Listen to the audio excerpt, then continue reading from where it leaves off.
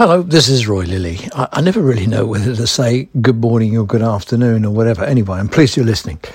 Well, I thought today I'd mention number 19's appearance at the Health Select Committee.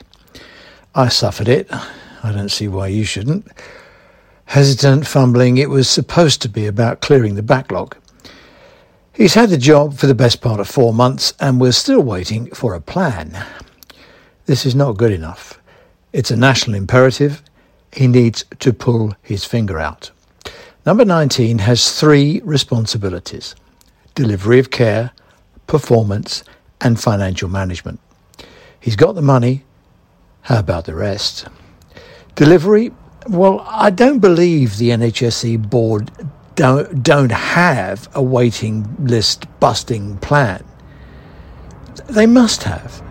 Where is it? They've been anonymous through most of COVID, and the change of leadership at the top creates Simon Stevens' successor an opportunity to shine, show a sense of urgency and grip. The message that says, we've got this, not stupid threats of hell and damnation for trusts who are struggling with ambulance handovers. It didn't work in 2012, and it won't work now. Leaders who can't master the basics of root cause analysis are the root of the problem. Where is the roadmap to allow the service to catch its breath, prepare and plan the way for a big push once the impact of the winter hiatus is known, along with the fallout of increasing COVID cases worsened by the lack of Her Majesty's government interventions? By the way, I see Jeremy Farrar, Sir Jeremy, has quit SAGE over mask wearing and testing. Ouch. Look, there's no magic to a plan, just workforce, organisation and smarts. Skilled analysis of the data might help. Queue theory doesn't. The numbers entering the queue are random, unpredictable and have a wide variability in demand. Load levelling analysis can't balance the numbers leaving. As far as I know, the NHS has no capacity plan or algorithm. We can only fall back on what we know, examine every nook and cranny of the care pathways like a supply chain, be honest about failure demand and fix it.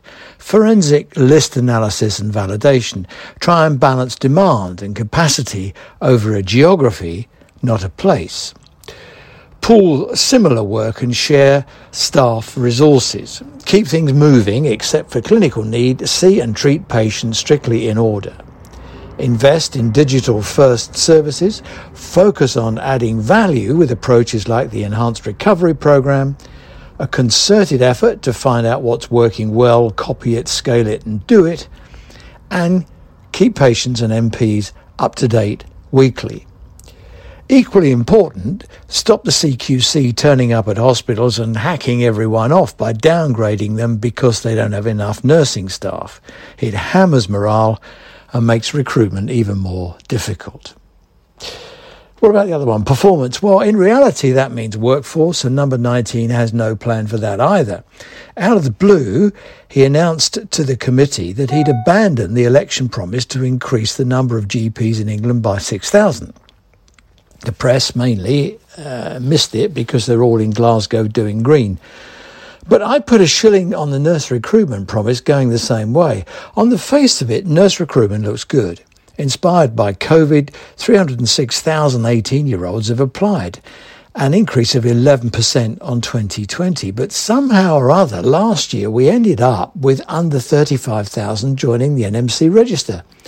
Now, I accept not all applicants are suitable, but what happens to the rest of the hopefuls? Is there nothing we can do to offer them alternate ways of joining the NHS workforce? Worryingly, 1 in 4 nursing students drop out of courses, and that needs fixing. Only 11% of male. Why? What about the fact that 24,000 nurses leave each year? And trusts spend about 1.5 billion on bank and agency nursing each year.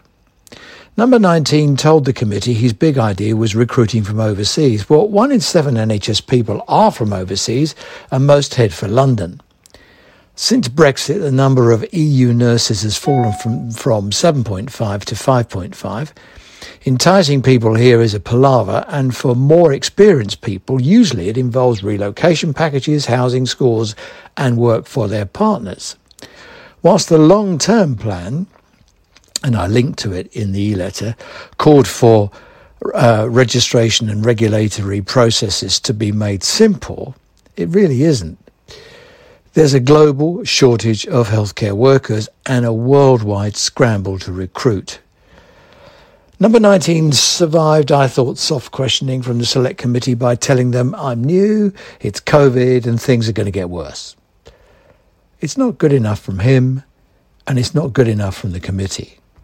What I suspect MPs want to hear, the public will demand to know, and the NHS workforce has every reason to expect, is to hear him say, I'm on it. And I'm not sure he is. Thanks for listening. Bye for now.